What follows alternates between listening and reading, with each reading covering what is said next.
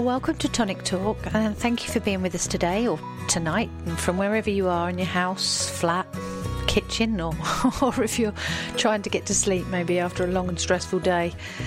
We aim to calm you and motivate you to think positively or to maybe make a change to improve your mental health and well-being. Or if the words calm, motivate, positive and change aren't an option, then just listen. And if you need someone to talk to, call the Links Mental Health Helpline on 0800 00 14331 anytime, night or day. And if this podcast helped you in any way, please leave us a voice message using the link in the episode blurb. Now, this week, Stuart Cooling, who does a lot of work on mental health wellbeing projects in Lincolnshire, is with us. He talks about how we make a difference in our communities by engaging people through online access, for example, and talking to young people about what they need to improve their mental health and well-being and how we can help them.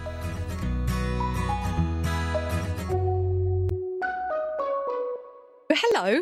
Hi. Really nice to meet you. So you are Stuart. Tell me about yourself, Stuart. What do you do? And what do you like to do?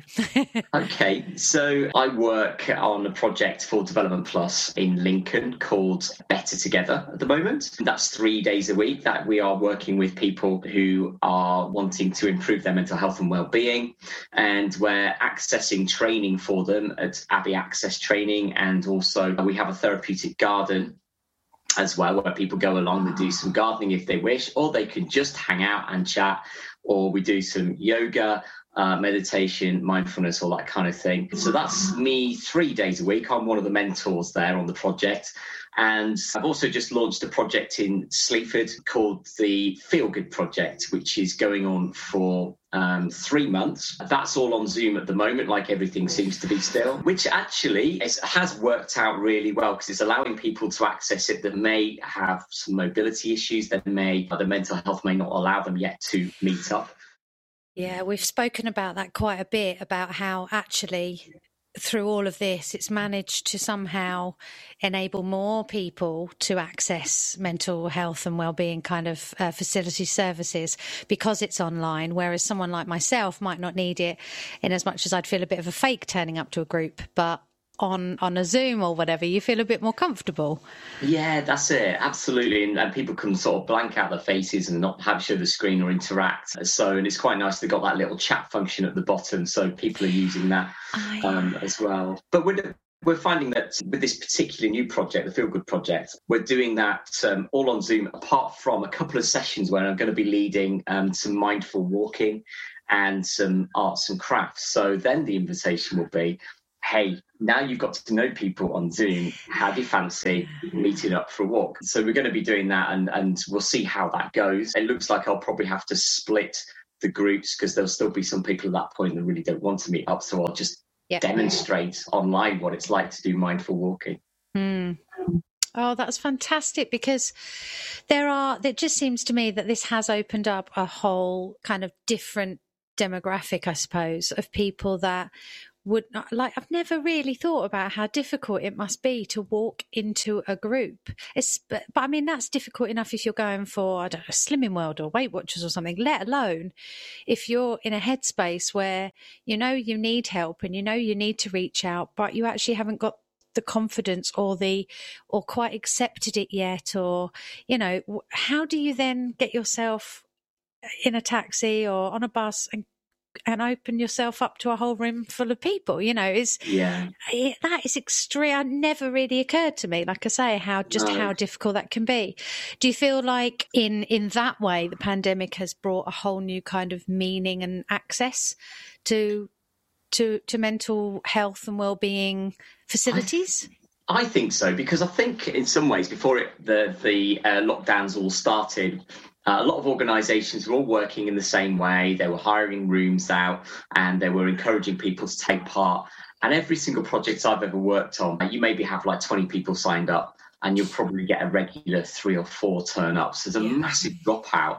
So this kind of new way of working has enabled us to kind of like get more people on, you have much less of a dropout.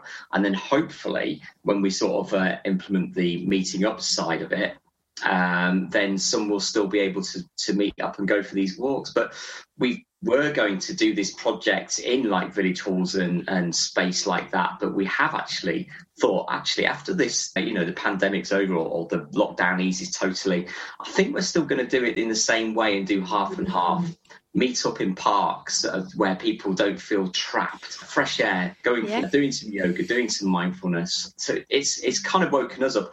And like you guys, we've also been doing the odd podcast here and there. Yeah. To reach out, and we've got a little bank of podcasts where like somebody will come to me and say, I'm really struggling to sleep, and I've recorded a mindfulness session around sleep and a meditation. So our podcasts are only say 10, 15, 20 minutes long or something. So when somebody comes along with a certain issue, we can say, hey, we've got a podcast on that. Take it away, have a listen in your own time, and then we can chat about it afterwards. And I suppose with a meditation podcast, something like that, you can be quite, what am I trying to say?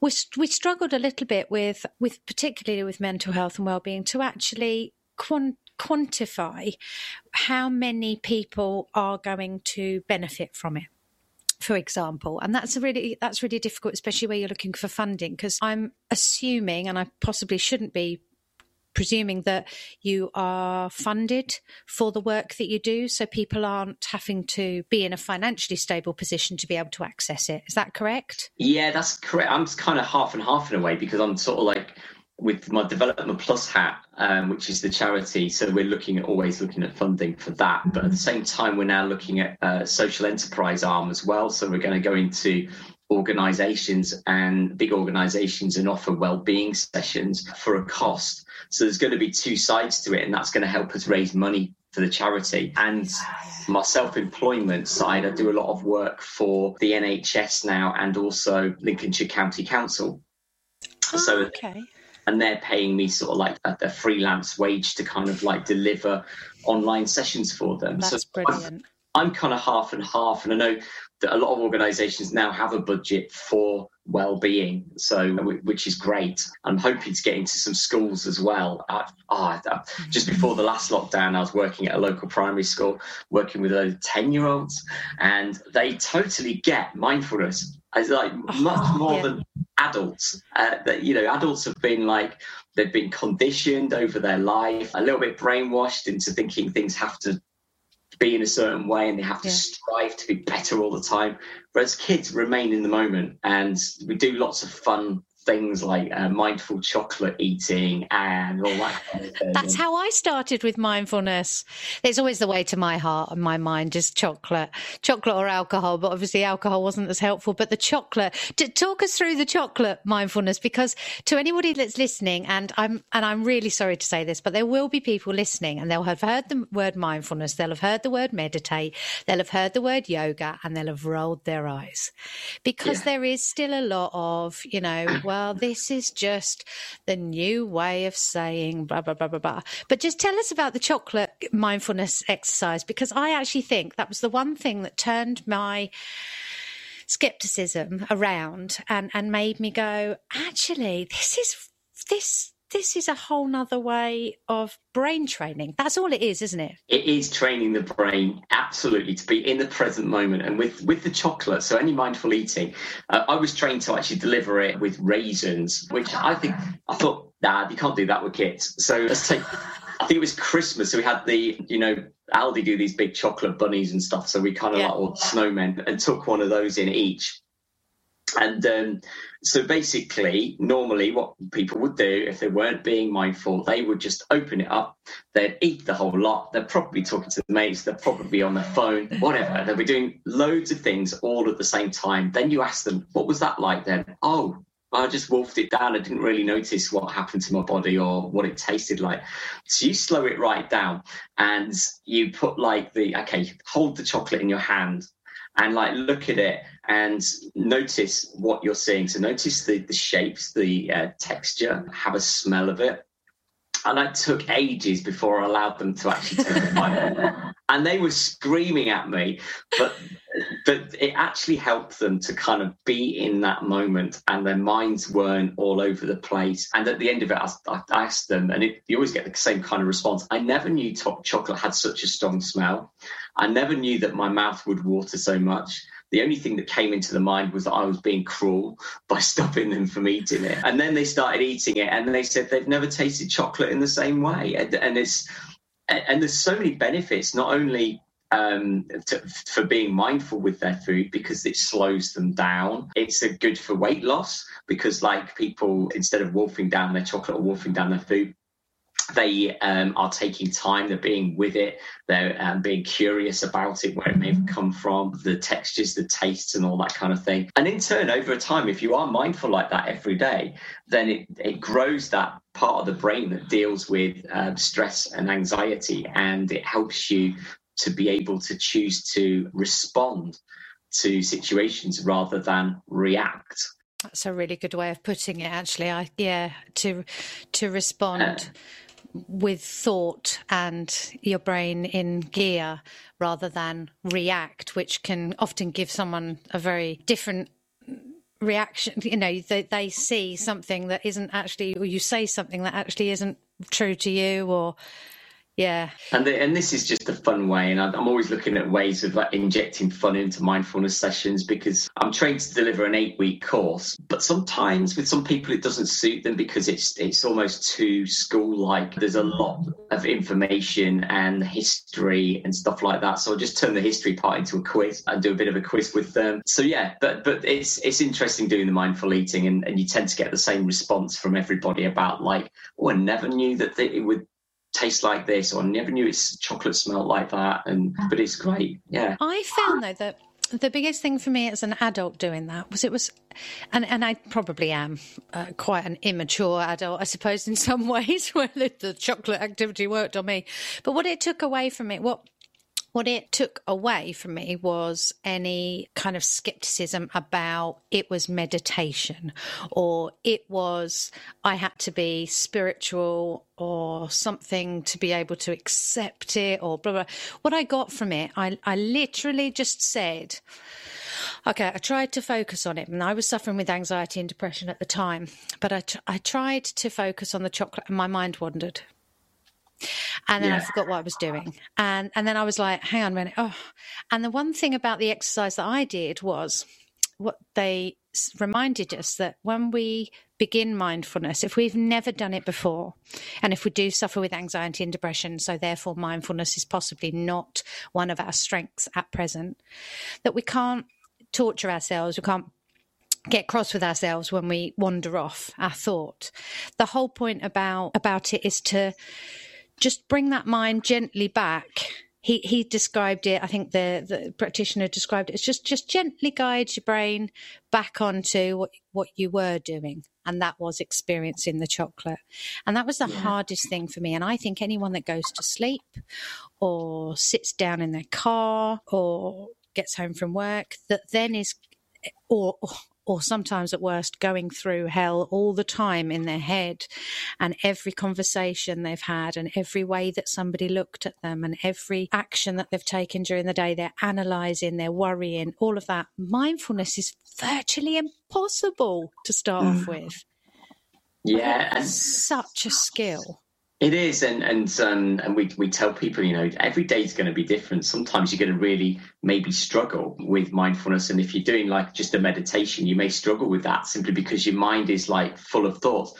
But the fact that you know that your mind is full of thoughts is a major step in the right direction. So it's acknowledging it and just keep either coming back to the breath or the chocolate or whatever, and it's allowing it to be like that, giving yourself permission to accept things for what they are in that moment. So if your mind's busy, you're on edge like this, and so noticing in your body where you're feeling that busyness, that's all part of it. And I have days, and I qualified over a year ago now as a mindfulness teacher, but I have days where I cannot do a sitting meditation, so I go for a walk, or I do something else mindfully. Like you can have a mindful shower and notice like what the water and the temperature is. And there is one act that you can do where you can turn the shower off onto freezing and then notice what happens into the body. So I can pretty much tell you what would happen. Yeah.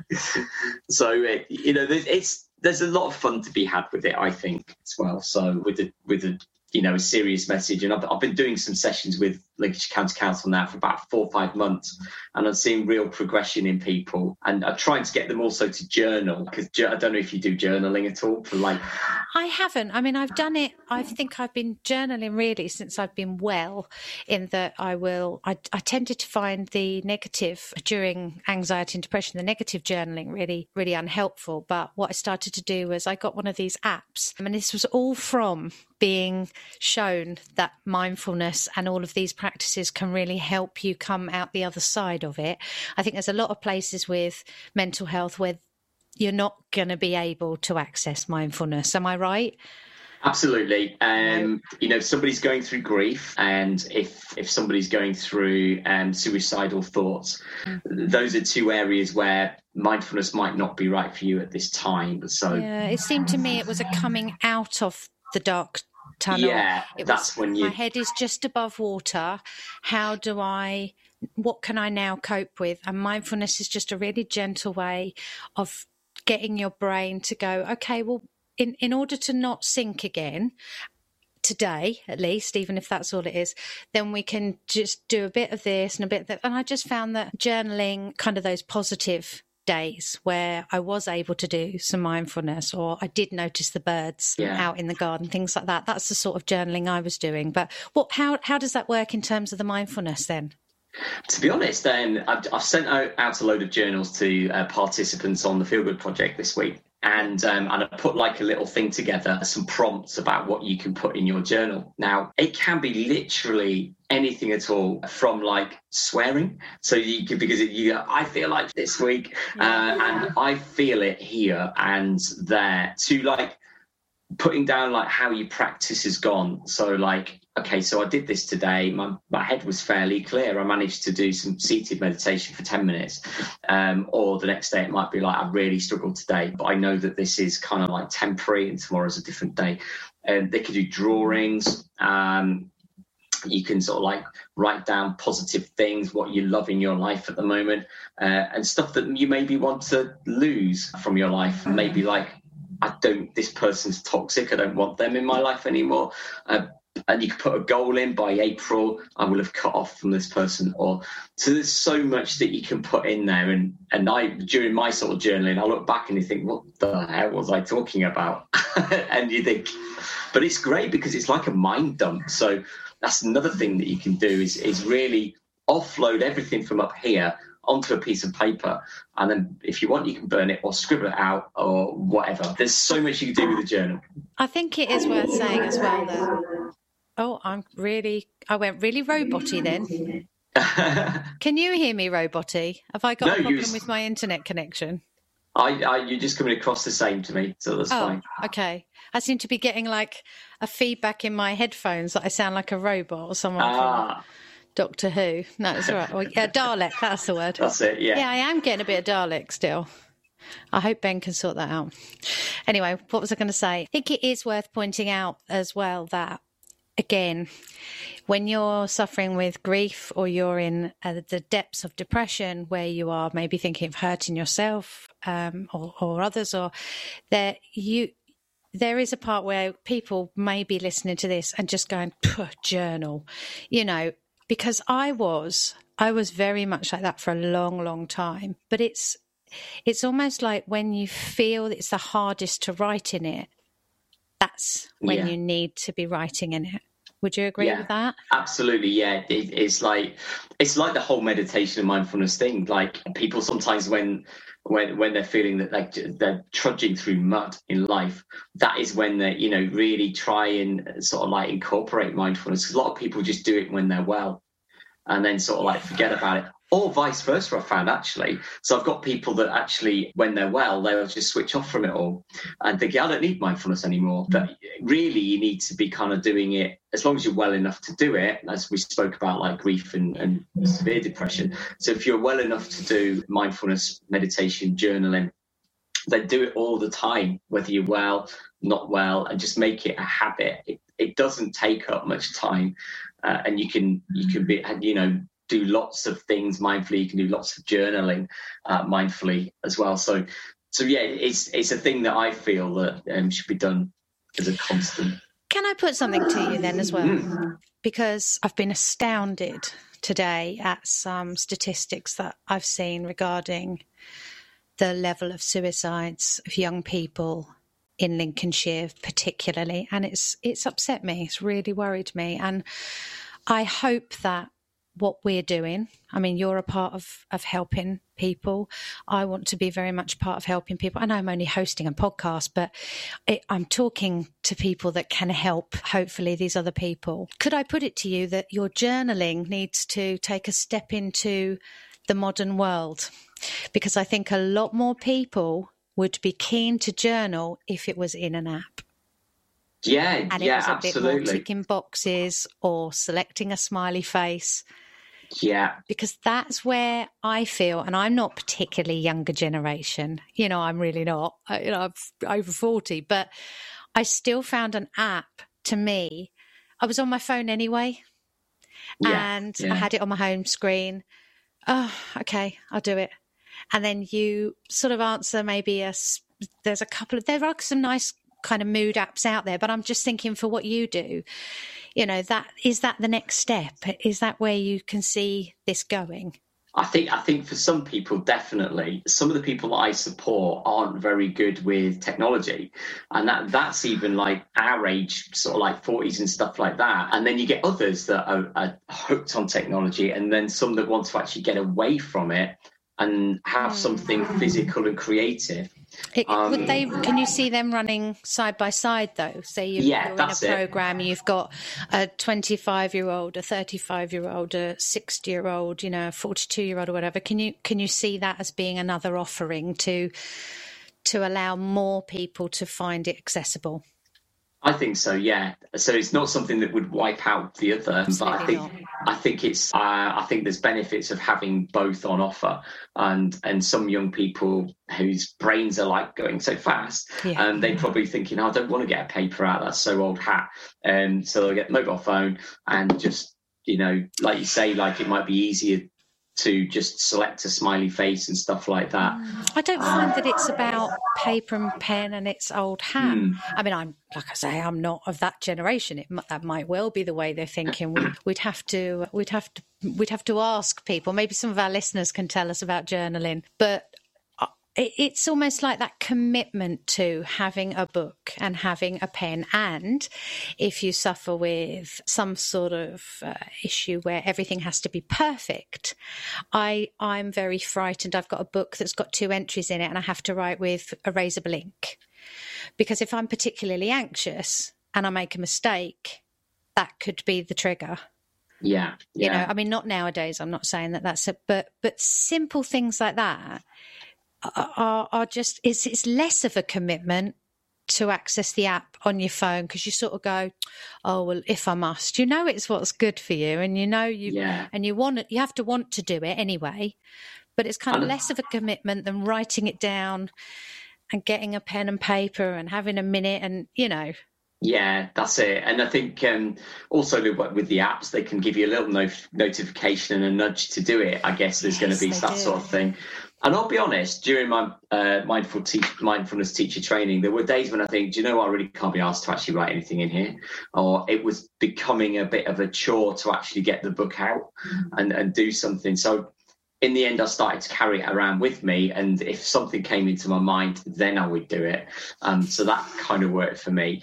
But I can see everybody's different, and you get the creative types of people who will write reams. They like paper, they like pens, and we're seeing that's all ages. And then I'd get some older people that would actually rather use the app, rather have the technology. So it's funny, really. But part of it, what we're trying to get people to do is disconnect a little from mobile phones, the ones that are kind of like on them all the time, and sort of like coming up with other ways of recording stuff.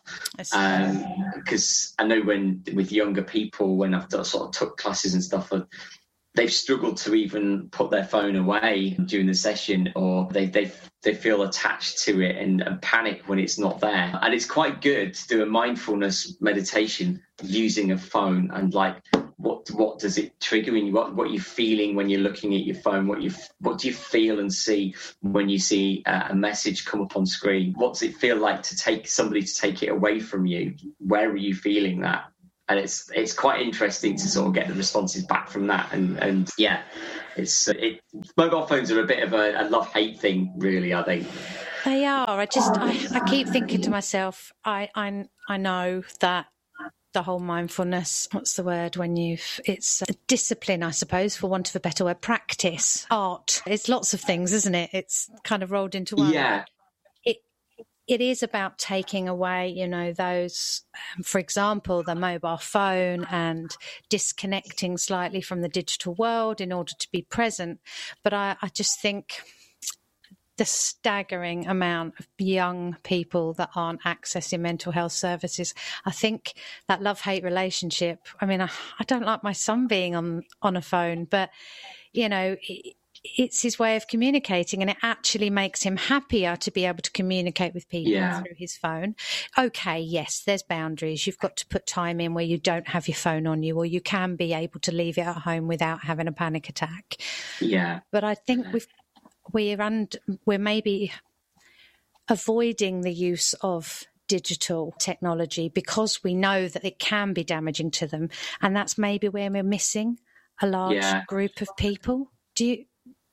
Would you agree with that? I mean, what is your sort of demographic? Do you find you work with as many young people as older people, or have you got quite a broad range? Actually, my background is working with young people, and a lot of them are from deprived backgrounds, so a lot do not have smartphones still. And so you can imagine, like, you got this 22-year-old person that maybe has a smartphone or one of the older ones, but they haven't got the funds to be able to have credit on it or have broadband at home. So we do see some barriers, because the projects that we're working on, we've created WhatsApp groups, podcasts, and Facebook pages and stuff like that, so they can access information and help and guidance.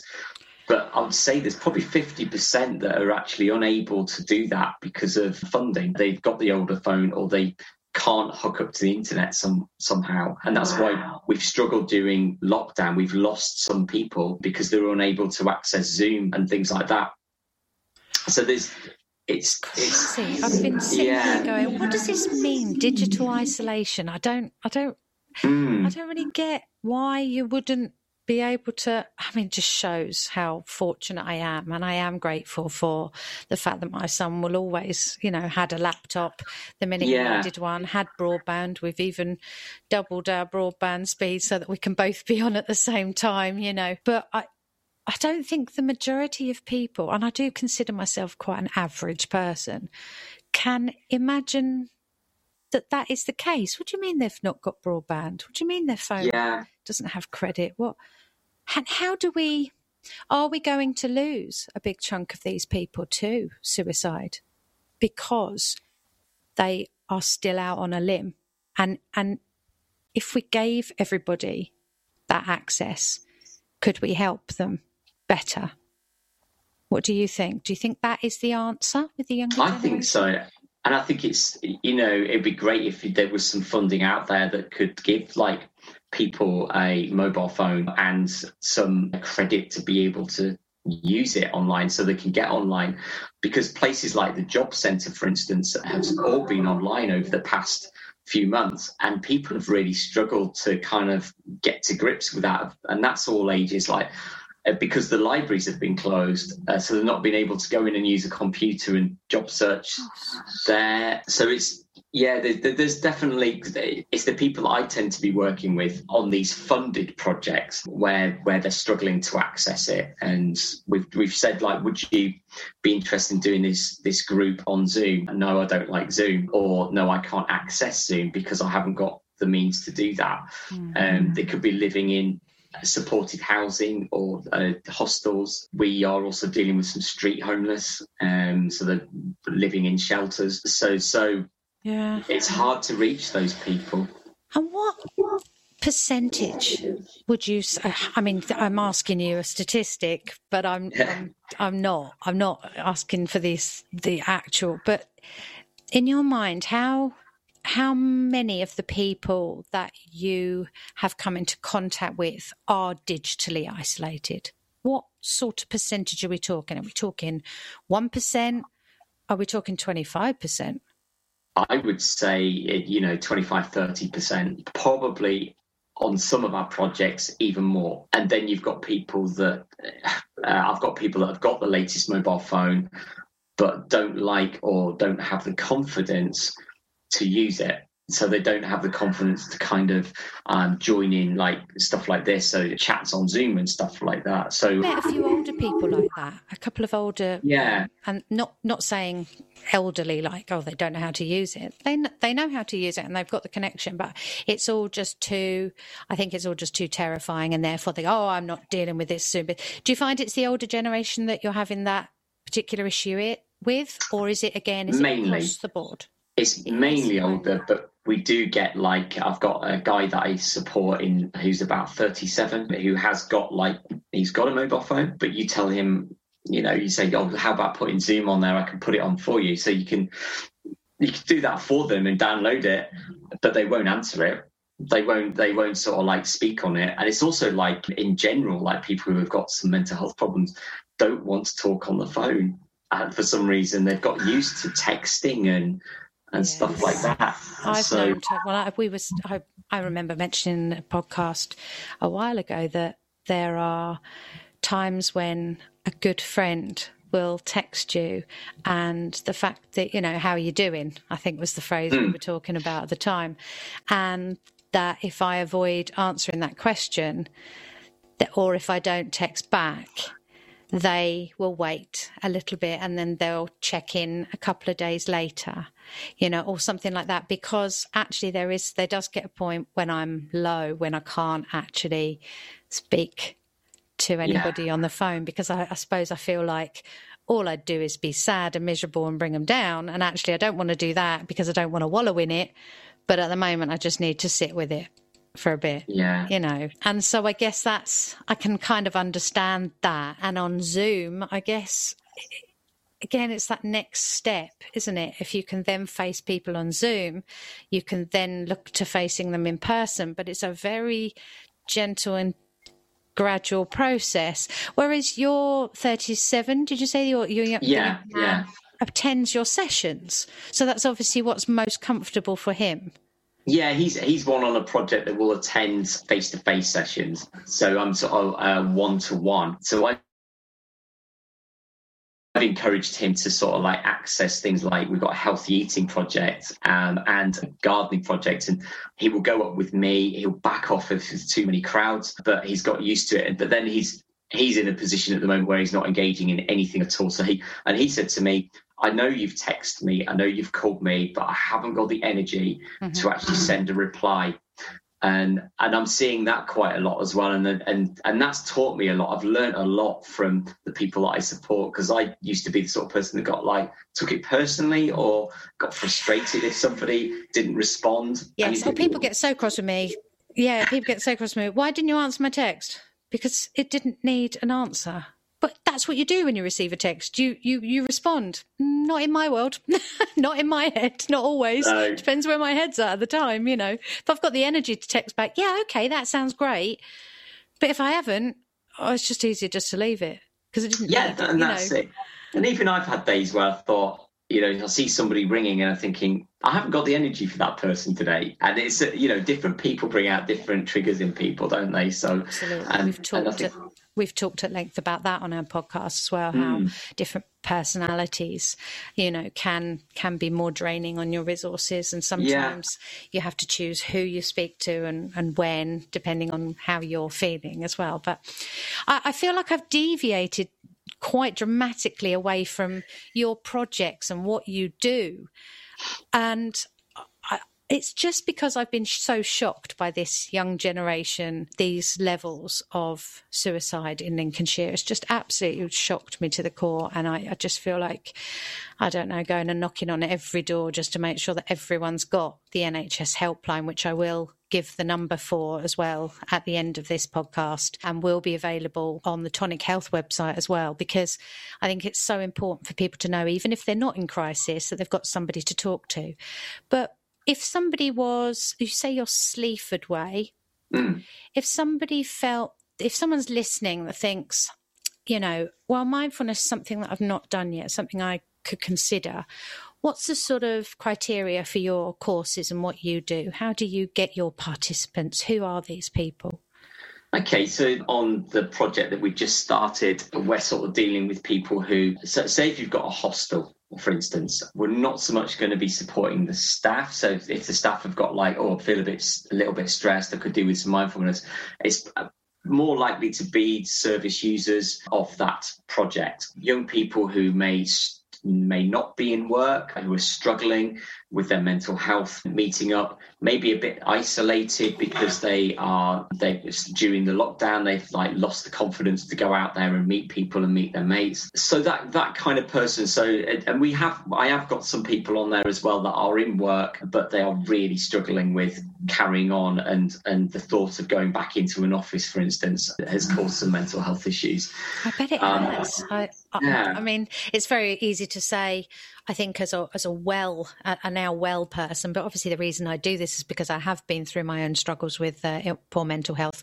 But as a well person, currently I still get those butterflies that, of course, if you've suffered with true anxiety and depression, feel like the first signs of anxiety. So it's really hard to actually tell them apart. And those little butterflies come, even with me just going back to 2 or 3 schools, because that's what I do. I go into schools and teach music. But I can't imagine what must be going on in some of these people's heads who have now become almost safe at home.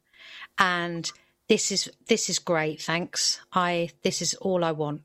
You know, which we know isn't helpful and it isn't manageable in the long term. How are you helping that kind of? Yeah, it's really difficult. It's really difficult because a lot of the people that we support on the project in Lincoln that I do during the lockdown, it was almost like a relief for them because they were being pushed slightly out of their comfort zone to join in things, and they were grateful for it, and you could see progress in their mental health towards positive mental health. Now that the pressure has been off and they don't have to take part in anything, I've seen a mass disengagement, and that no, I'm okay, I'm all right, thanks, I'm really happy doing what I want to do. And it's like we're having to start from scratch. Some have like disengaged totally and don't want to be part of it anymore.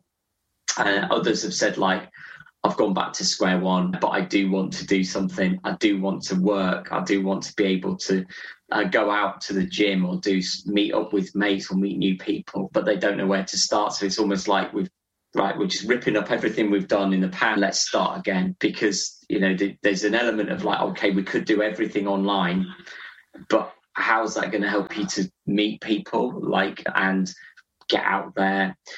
We find that with the garden project that we've got, just by getting some people to meet for 10 minutes and having a chat in that environment where there's not too many people, there's nature, they can plant something, they can look after the grass cutting or anything like that, we see massive leaps with people who do stuff outside in the fresh air. Even if they're not interested in gardening, they're not, I'm not interested in gardening at all, but like, just come up and have a chat then, or come up and watch people do yoga outside. Yeah. We'll just stand there and laugh at them while they do yoga. That's it. Yeah. As long as we laugh inwardly. Yeah. So yeah, it's going to be a big task, I think, to re-engage some of those people that have got used to just being at home. And I suppose, again, I keep deviating onto young people, but I then, there's a massive part of me that just feels so ignorant, because the more people I speak to, the more I realise there are like these whole groups of people that I've never considered before. And I suppose when you're talking about children then who've perhaps they've not been identified yet as, I suppose I'm talking young people rather than young children, but young people as in your teenagers, who school is keeping them okay. It's keeping them just about, and they're sort of partly in the system as they're suffering with maybe, teenage depression. They're going down the self-harmers. I mean, that was like a massive problem in 12 to 14-year-olds, boys and girls. And then the pandemic came and we went, right, okay, off you go. You need to go home. We're not helping you manage that anymore. And it's like, they've just got to start again, haven't they? They're potentially in a worse position than they were. I was speaking to my niece who's 13, and she was saying, like, she's a very outgoing girl. She's got into her fitness and stuff like that. And she's really struggled doing lessons at home. She said, I like my screen time, but like to be forced to be looking at the screen constantly all the time is really hard. And I've been contacting schools about going in and doing some wellbeing sessions and some mindfulness sessions with them. I was going to be booked to go and do one big school round the Sleaford area, and I contacted them and said, we've had our wellbeing budget cut. And I was like, you're joking. Just when the kids need it, you've took it away. And you think, well, isn't that maybe more important than something else they may be doing? I don't know. I'd love to know the name of the person that thought cutting that was a good plan, and then take that to the DFE and the Department for Education and say, would you suggest that this person has made a sensible decision? And I don't think anybody in government would say that was a good decision. Nobody in education or government would say that was a good decision, would they? No.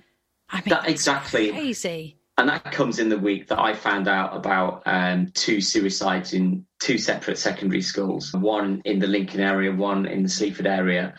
And obviously you've heard of some as well. And there was the boy that went missing in Lincoln. He was found dead. And you think, something needs to happen here. People are ignoring young people and their well-being.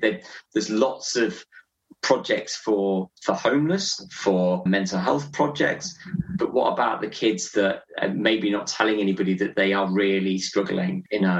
What about the kids that are full of attitude and anger that nobody feels they can communicate with because there's so much attitude and anger, but actually they're the kids? And I mean, there's people listening that probably be, saying, well, you can't help them if they're not prepared to admit that they need the help. But I think there's things that we've said this across the board, and we want to do a special on mental health and wellbeing in education and what we think, would be more helpful. But is there a way of, tackling those issues in a better way so that they don't become attitude and angry individuals who then take their own life? Or around here, we've had 3 cases of murder by secondary school students in South Holland alone.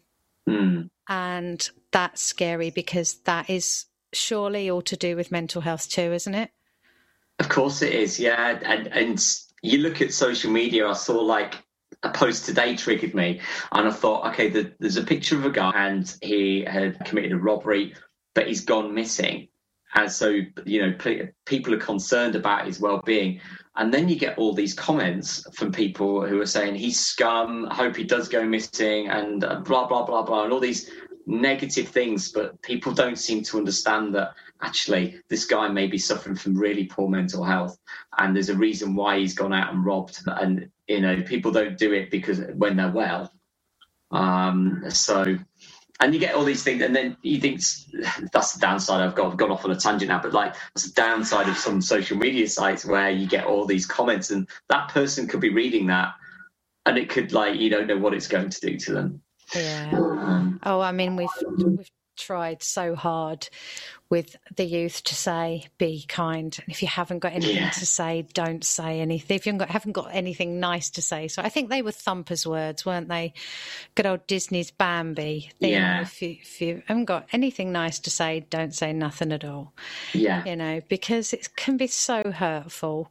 And these people as well, I find with social media, and I was discussing this with a friend last night at great length, 6-hour conversation I think we had, not just on this subject, but we were discussing how opinions are formed and how the media and social media have portrayed that person who's robbed. We've already been planted with the opinion that he is scum and because he is a criminal, rather than having two aspects of our brain where we go, well, glad he's gone missing. At least he's not hurting anyone now. But then the little angel on the other side, you know, or your other side of your brain saying, but he might be mentally ill and he probably needs our help. You know, we can't seem to. If everybody could just have those two sides to everything, just before you make an opinion, think, where did you get that opinion from?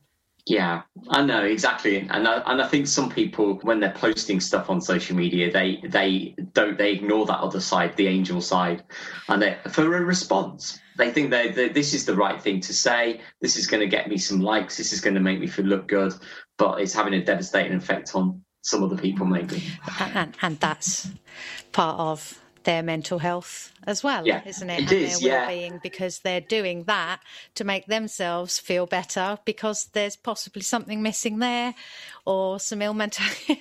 It's very, very complex. Never ending. It is, but we were having this conversation last night and we were just saying, you know, oh God, this, you know, is there hope for the world? You know, is this it? Have we had it? Are we just all gonna, you know, not be able to cope and blah, blah. But I do think you have to keep perspective, and as much as obviously with these podcasts and with what you do, we are working with a percentage of people. We think there's probably more than that. In fact, we know there's more than that, but there are people that have come out the other side as well. Yeah. Have you got any particular projects or any particular clients, without obviously describing them too much in detail, where you felt what you do really has made a difference and you have seen that person flourish, or you have seen that group really benefit from it? What are those successes? Tell us about some of those successes. Yeah. So like the guy that is currently disengaged, I see him as a success because he wasn't accessing anything. He was a heroin user. He's on script. So he's managing to sort of manage that side of him. And he wasn't going out the house much apart from to go and get gear. So he was really sort of at rock bottom. And then he came onto our project. It took a lot of baby steps of just phone calls, texts, and then meeting up.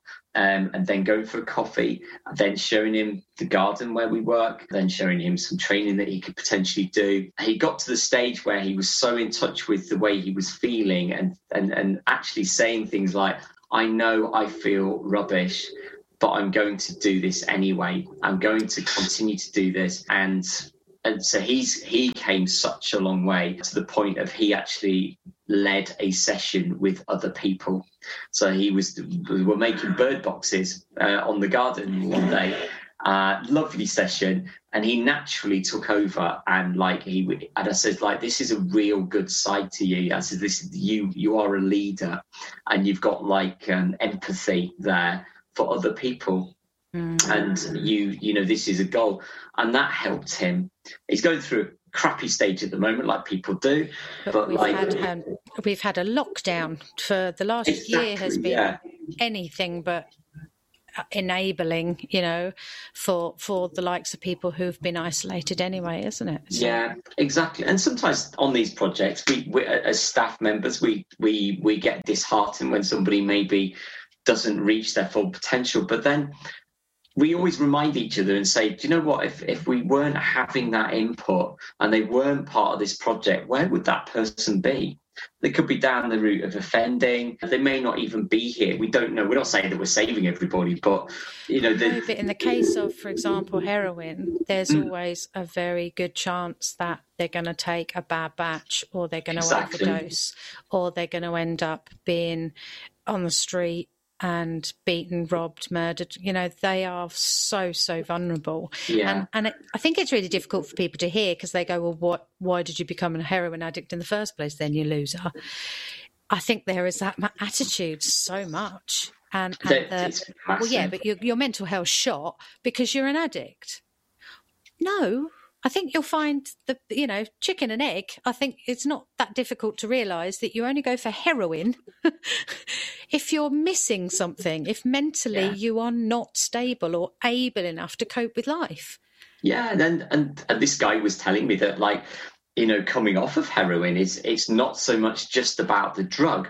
It's about the preparation of it. It's going out there and getting the money to actually be able to do it. So you take all that away, there's a massive void in their lives, and it's how am I going to fill that time? What am I going to do? I am so fidgety. And it keeps saying to me, it's not just the drug. It's about the whole lifestyle of around heroin and the people that he was associating with and the time it took to actually score. And that opened my eyes as well to to that. And also talking about how people are judging people on, are you dirty smackhead and all this kind of stuff, and calling them names like that. And I said to somebody once, I challenged them, have you ever actually spoken to one of these people? Have you asked them what their life has been like as a child? Often you find that they've had abuse in there, or abuse and neglect leading to this habit, because they just want to block it out.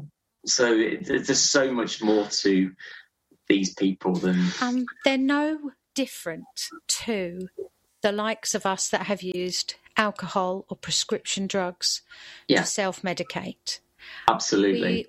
I find myself very lucky that I was in a position where I had people around me who I could talk to. I went to a GP early on, and I was very fortunate again to find somebody later in life, not so much in my early 20s, but these days, the last sort of 10 years. But this isn't the case for a very, very large proportion of people. And that's how they become alcoholics. And that's how they become smackheads, for want of a better word, addicts. It's just an addiction. Yeah. There are a lot of addictions out there. It doesn't make you a bad person. No, exactly. No, and I find some of these people that I work with are some of the kindest, most talented people that I've ever come across, and very creative. To be able to do some of these drugs, you have to be creative. Well, don't even get me on creativity and how Lincolnshire doesn't appreciate it, and how the arts we are so culturally deprived. Don't even start me on that, Stuart. That's a whole podcast in itself, just me ranting. But there is a massive portion of people that aren't being reached, at an early age. Are we doing a better job with younger people now? Or is what you're doing very much... I mean, obviously, you've got the projects you've got up and running, and that's fantastic that you're having those successes. But are you sort of thinking, well, actually, it's almost, in my opinion, this sounds terrible because I wouldn't want any of them to feel that I don't feel for them, and I really, really do. But it's almost too late for a large percentage of people once they've hit that heroin addiction, once they've hit alcoholism, when they've started abusing others themselves. Where do you see the future of mental health going, or coming from, I should say? It's either a prediction or what I feel should happen. It needs to go right back to the school and primary school level, because we are the projects that I've been on in the past are all dealing with the outcomes of neglect, abuse, and all that kind of thing, and the poor background of upbringing. So like you say, some people get to a level where you maybe have to accept as a worker that they're not going to get beyond this. They'll be abusing themselves, with drugs, alcohol, whatever, you get them to a certain level and you have to accept that maybe that's where they're going to be. That is it. But so I see the future really needs to be sort of dealing with the younger people and getting into schools and doing these well-being sessions with them and introducing mindfulness as a tool that they can then use later in life when they need it. It's arming them, isn't it? Giving them a toolkit to strap to themselves so that when they need it, they go, I'm feeling overwhelmed, or this isn't a situation. What have I got in my toolkit that can help with this? Yeah, absolutely. Yeah. And that's where we need to be starting, I feel, in schools. We lost connections as a service where kids could go, they have issues within school. And they used to go to the place called Connections. Most towns had them. And so that they could just go and talk to somebody outside of school who's anonymous, and they knew that safe space was there for them. That's gone. The youth centres have gone pretty much. We need some of those things coming back, really, where you can. There was even like back in the early 2000s, late 90s, people going out on the streets and talking to young people, outreach support. That's where we need to be getting back into, and services like that, and maybe doing like sessions with kids in the park rather than just being bored and struggling, not having anybody to talk to. I'm finding that they are doing more and more. I've definitely seen a difference in the way that my son and his friends talk about social media. Vulnerable people, they're very much more aware of it now. I'm not saying that they can't grow up to be nasty teenagers who will troll or whatever, but they do seem to be a lot more aware. And just things like my son attends hockey, and they've changed a little bit of the way they work from when we were there, a year and a half ago. And everything seems to be sort of just slightly more geared to, let's make sure, everyone's doing okay, and don't get stressed, just take a minute or whatever. So as long as educators, I suppose, are constantly keeping this well-being at the forefront of all of their work, we could be growing up with a whole new generation of emotionally more intelligent children. Is that the phrase? Yeah, I think so. Yeah. And more children that are more in touch with themselves and knowing what is right and wrong for them, celebrating their individualness as well. Everybody has some form of mental health, whether it's positive, negative, or somewhere fluid in between. That everybody has days when they need to check in with themselves. And I always give people advice of just every day ask yourself, what is it that I need right now in this moment? Yeah. And then go and do it. Well, I think that's a real positive to end on as well, because that is a strong way of looking at life. What do I need? What do you need right at this moment? Make that happen, and then you might be able to do what you should be doing, or what you're meant to be doing after that, because there's a lot of that in life as well, isn't there?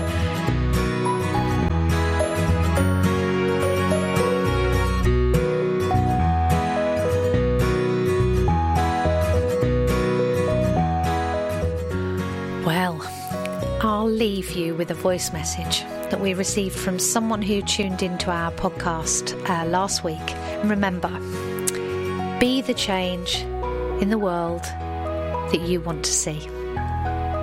Goodbye. Hello, this is Tom from Lincolnshire Wellbeing charity HW Links. We're preparing a suicide prevention campaign and want to hear from men who have been affected by suicide, who can offer their insight, guidance and advice for how we can create a campaign that makes a difference and saves lives. If you're interested in getting involved or finding out more, please visit hwlinks.co.uk/endthetrend or send me an email as tom@hwlinks.co.uk. And just to add, huge congratulations to Tonic Talk for 6 excellent episodes so far. Long may it continue.